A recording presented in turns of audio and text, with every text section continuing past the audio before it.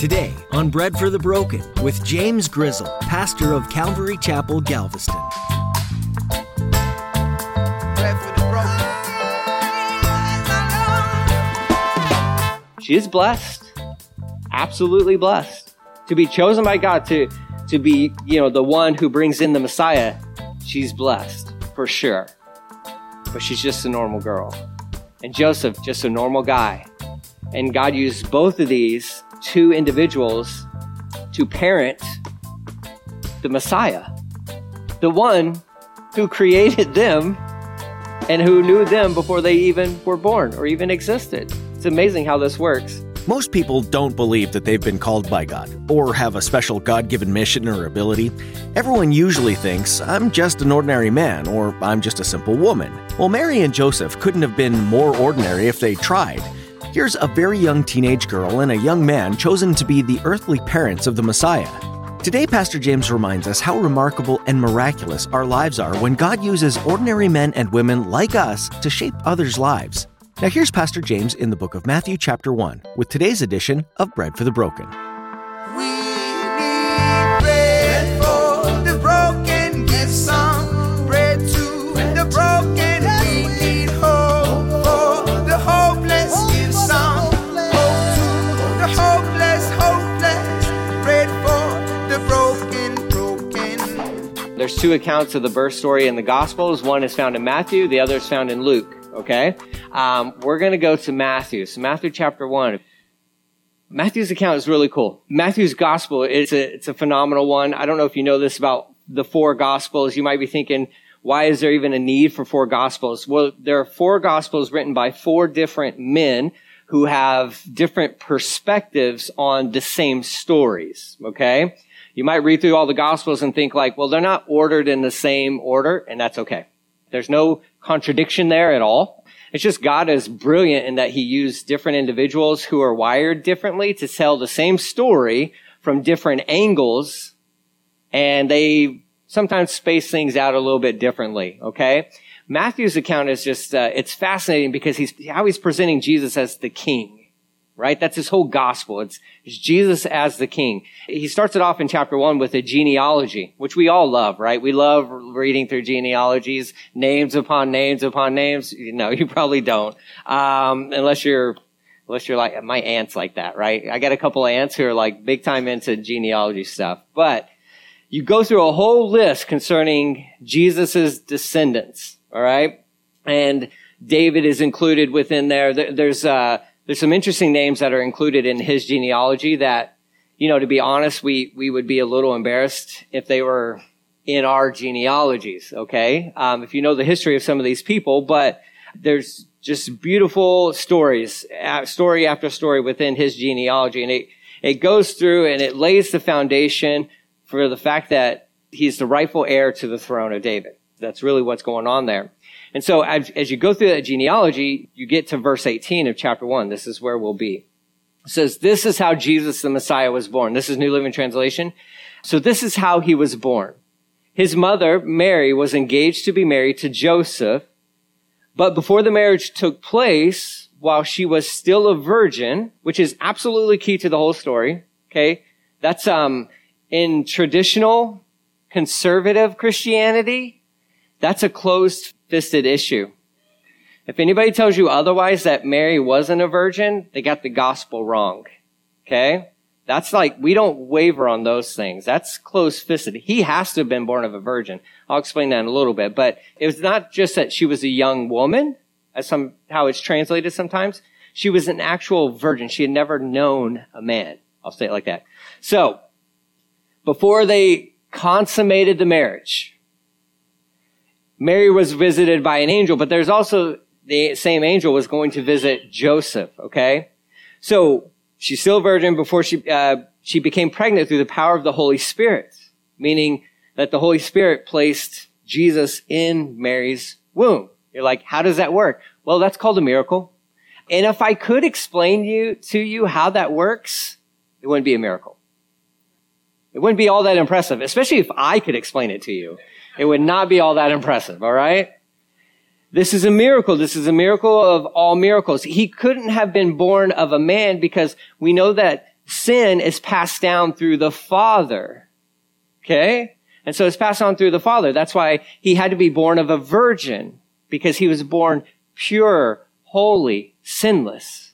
And so there's Mary, young Mary, 14 probably years old, 14 or 16, somewhere within there. Young Mary. And then there's Joseph, could have been a little bit older than Mary, 2 kids, betrothed to get married. And an angel shows up and just kind of messes up the rest of their lives in the best way possible. Oh yeah, by the way, Mary, God's chosen you. He selected you out of all the ladies in Israel. Now, it would be narrowed down because of her genealogy, okay, and where she's from and all that good stuff. But he's like, out of all those ladies, you won the lottery. God has selected you to bring in the Messiah. Yeshua is his name. And so she gets visited by an angel and is told these things. And then there's Joseph, who is an honorable man. Joseph was a great guy. Hey, Joseph deserves props. Because here he is, engaged to Mary, gonna get married, and she's like, oh, and I don't know how it all time-wise, how it happened, if she was told first and then she told him, or if it was simultaneous. It probably wasn't simultaneous because it was the same angel. Somebody found out first. Maybe it could have been the same night, right? I don't know how it all worked out, but there was a conversation between Joseph and Mary. And I don't know if he started, it was like, hey, God told me that you're going to give birth to the Messiah. And she's like, I know, he told me. He's actually already in me. He's in me. Joseph was going to try to do the respectful thing. We'll see that in a second, but he was an honorable man. An honorable man. Any other guy within that culture would have been like, you're pregnant by somebody else. I'm going to broadcast it to everybody else in this city. I will drag your name through the mud because you betrayed me. They would have made it known. He didn't do that. Here's this whole scene, this whole setup. Verse 19, Joseph, to whom she was engaged, was a righteous man and did not want to disgrace her publicly, so he decided to break the engagement. He's going to put her off to the side quietly. Break the engagement quietly. As he considered this, so he's thinking of this, it's not necessarily his best interest, it's Mary's best interest. That whole decision was based upon what's best for Mary, not what's best for Joseph. What's best for Mary? That's, again, just an honorable man. So he's contemplating this. He's thinking about this. He's mulling this over as he's laying in his bed, and then he gets visited by a messenger of God, which is an angel. It says that as he considered this, the angel of the Lord appeared to him in a dream. Joseph, son of David, the angel said, do not be afraid to take Mary as your wife, for the child within her was conceived by the Holy Spirit, and she will have a son. And you are to name him Jesus, or Yeshua.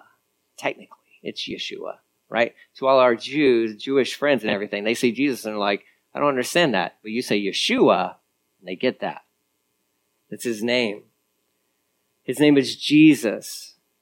For he will save his people from their sins. So here's Joseph at night, in bed, falls asleep, and an angel shows up and he's like, Joseph, whatever you think you're planning on doing, do not do it.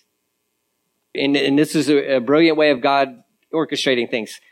Joseph, I selected Mary, but in selecting Mary, I've also selected you. Yes, Mary was chosen. She was picked, and that's beautiful, but Joseph was a part of the equation. So we don't think about that stuff, though, do we? So it's not just about, like, let's elevate Mary. Mary was just a normal lady. She's just a normal girl. A sinner, just like you and I. Why? Because she wasn't born of a virgin. She was born of a mom and a dad who came together, and she was born a sinner. And God selected Mary because she was the one he wanted. But in selecting Mary, he selected Joseph as well.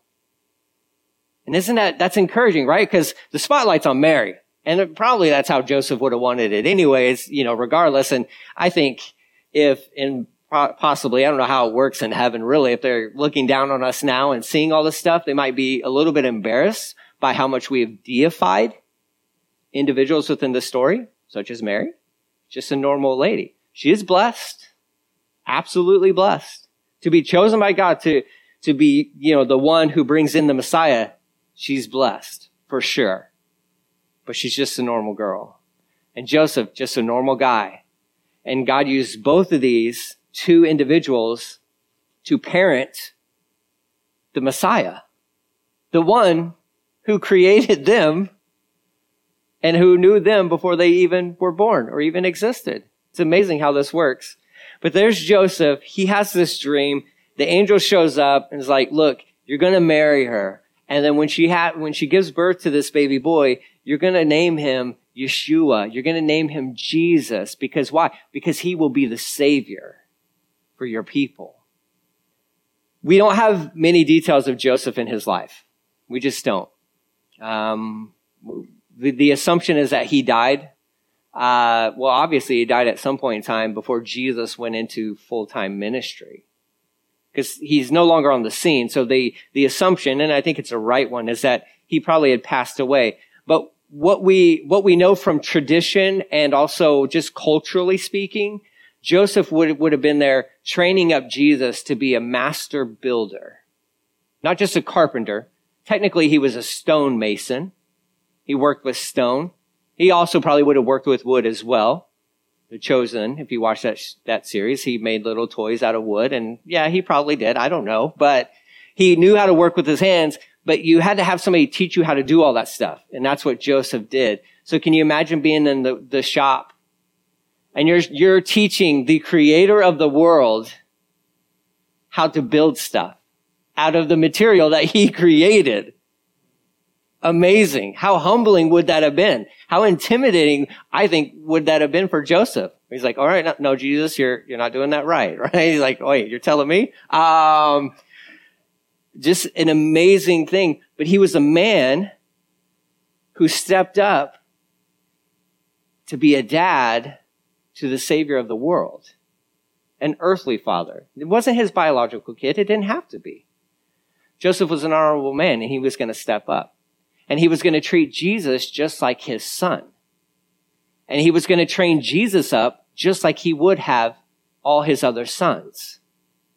And so they were in the shop together. They were building things together. They were doing all this stuff. So you can just see that this is Joseph saying, you're not my son, but I'm going to treat you and love you like you are my son.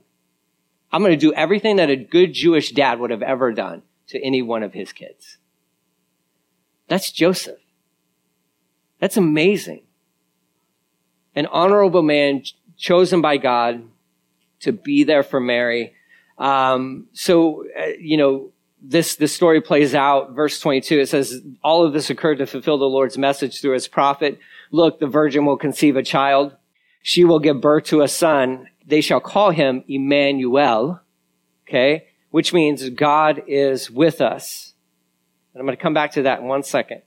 Verse 24, when Joseph woke up, he did as the angel of the Lord commanded and took Mary as his wife, but they did not have relations with her. He did not have relations with her until her son was born. And Joseph named him Jesus. Now to fill in the gaps of the story. They had to go from Nazareth all the way down to Bethlehem. Let's see here. And it's a journey, okay? If you've ever been pregnant, which is only to you ladies. I don't care what modern science says. Only ladies can get pregnant. You're not supposed to travel when you're close to birth, okay? That's a rule. So there's Nazareth up there in the Galilee region up there, way up there. It's way, way up there. The red line, if you can see it properly, is the route that they would have taken. They didn't have to take that route, but because they're good Jews, quote unquote, they would have taken this route because there's no way they would have gone through Samaria, which is a shortcut. But they don't deal with Samaritans. So they would go all the way around Samaria, cross the Jordan River up north, go down, cross the Jordan River again through New Jericho. Okay, it's not old Jericho, but that would be New Jericho, down to Jerusalem and then down to Bethlehem. All that while Mary is with child and probably not riding on the back of a donkey, because that would not have been a nice thing for Joseph to have done to Mary, okay? Because I don't know if you've ever ridden horses. That's probably not a good idea if you're pregnant, okay? I'm just saying, we're giving birth now. That's probably what would have happened, right? Like halfway through there. He probably built her, as a builder, he probably would have built her a nice little wagon that would have been pulled by maybe the donkey. Okay? Don't know. That's speculation type stuff. But they got to go from Nazareth all the way to Bethlehem because he was going to be born in Bethlehem. Because that's what the word said was going to happen. But no, they live in Nazareth. Can anything good come from Nazareth? Of course. The Messiah can. But he's going to be born in Bethlehem because that's what the word said was going to happen.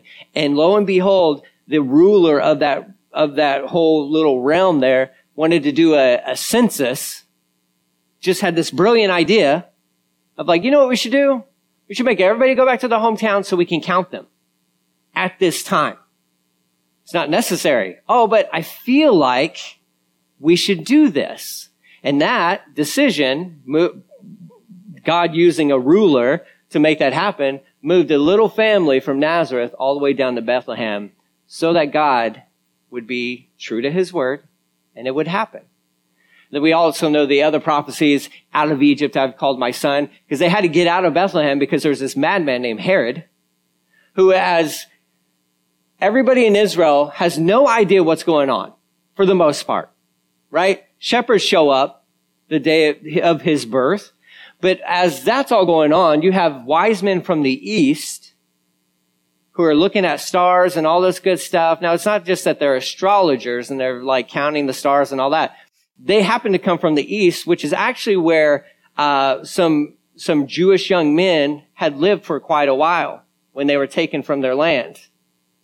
Their names were Daniel, Shadrach, Meshach, and Abednego. Those were their Babylonian names. Well, they were deported from Israel to the east and lived there. And Daniel was pretty high up within the government there. And he probably was sharing these prophecies with these wise people there in the east. If you think far, or the east, if you think like China, no, that's too far. Okay. Like we can be still talking about the continent of China, but the wise men from the east probably would have come from Iran. And these guys would have had exposure to this story, these prophecies, probably through Daniel and his faithfulness to the word of God. Daniel, we know, studied prophecy because when he was a captive, he knew we're only going to be here for so long because Jeremiah said it's going to be 70 years. Daniel was a student of the word. Daniel knew, hey, when these things happen, look to the sky. Look to the sky. So there's some wise men from the east who are watching a star. So they're making their way to Jerusalem. All of Israel, they kind of know. The shepherds showed up and they did what they were supposed to do. They celebrated him. They went and told everybody about Jesus. And then probably about a year and a half later, some wise men show up. But they stop off at the palace and are asking Herod, like, well, where's the new king? Where's the newborn king? And Herod's oblivious to this whole thing. And he's like, well, new king, that's a threat. So the wise men go, they find Jesus and Mary and Joseph, and it says that the other gospel accounts, specifically Luke, actually later on in Matthew chapter 2, it talks about how they bowed down to Jesus and they worshiped Jesus and they gave gifts to Jesus, not to Mary, not to Joseph, not to anyone else, but to Jesus. These wise men, they celebrate Jesus. And then God tells those wise men, don't go back to Herod. Herod does some calculations of his own, and he wants to go and he wants to murder all the baby boys within Bethlehem. And he murders some of them. And that fulfills a prophecy as well. There's a lot of prophecies that were fulfilled when Jesus was born. And so that's when they had to flee from Bethlehem to Egypt for a little bit, wait for Herod to die, and then they could go back home. Okay? So that's how all that's set up. But what's amazing about this story, just in a nutshell, is at the right time in history, God sent his son to die on the cross for us. The timing could not have been better. And in fact, the other letters, Paul specifically wrote of this, saying it was at the perfect time that Jesus showed up and was born. The perfect time. The right time. And what's cool about Matthew's gospel with this story is this. His gospel begins with Emmanuel. God is with us. And his gospel ends with, Emmanuel, God is with us. And let me read you this verse here, because this is what matters. The birth of Jesus is a miracle and it's amazing. But it doesn't mean as much if the tomb is still occupied by his body. You know what I'm saying? The virgin birth is a miracle and it's amazing. The cross and the empty tomb are even more so in one sense because they validate the birth. Yes, he came. Yes, he lived. Yes, he died. And him raising again 3 days later proved that he was sinless, proved that he was and is the Son of God. And all of that, as we celebrate the birth, we celebrate the birth, we worship. We don't worship baby Jesus. We don't worship Jesus stuck on the cross. We don't worship a Jesus still buried in a tomb. We worship an alive, living Savior. And here's what this alive and living Savior has told all of us. Don't hang out at the manger. You don't even need to hang out at the cross, so to speak. I understand going to the cross and all that. Yeah, I understand that verbiage and all that.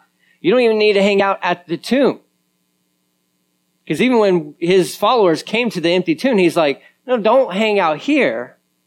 Come and see, go and tell.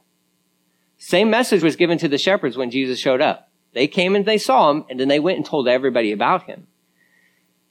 Matthew, the end of Matthew, chapter 28, verse 16. Then the 11 disciples left for Galilee, going to the mountain where Jesus had told them to go. When they saw him, they worshiped him. But some of them doubted. Thank you, Jesus, for including that. Some of them doubted. His name was Thomas, and he's a good dude. He's in heaven. He can correct us or, let us know, you need to stop calling me Doubting Thomas, okay? Number one, because you had doubts in your walk with Jesus too, I'm sure, right? We all wrestle with doubts, and praise God that the Bible doesn't try to hide that. And we're okay with wrestling with doubts as long as you don't stay with the doubt. You wrestle through it, okay? Thomas is not Doubting Thomas anymore. That was only for a little bit. But some of them doubted. Verse 18, Jesus came and told his disciples, I have been given all authority in heaven and on earth. Therefore, go and make disciples of all the nations, baptizing them in the name of the Father, the Son, and the Holy Spirit. Teach these new disciples to obey all the commands I have given you. And be sure of this. Here it is. I am with you always. Emmanuel. Emmanuel. Even to the end of the age. So he shows up. And the angel's like to Joseph, you're going to name him Emmanuel, because that's who he is. Jesus on his way, when he's going to ascend up into heaven, he's like, never forget that I am Emmanuel. I am the God who is with you. I'm the God who is with you.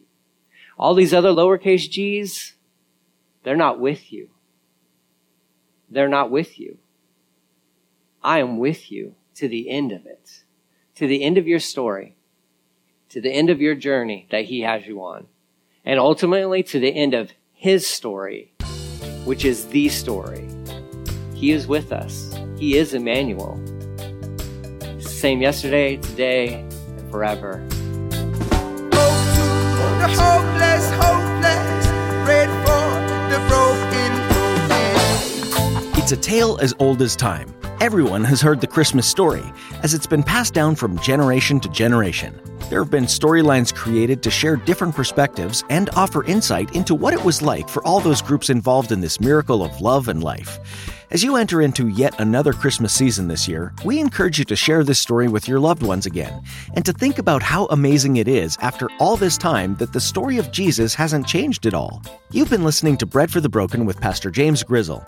Today, Pastor James shared a special Christmas message celebrating the birth of Jesus and our salvation. Bread for the Broken is a ministry out of Calvary Galveston in Galveston, Texas. We're so glad that you decided to join us for today's special message.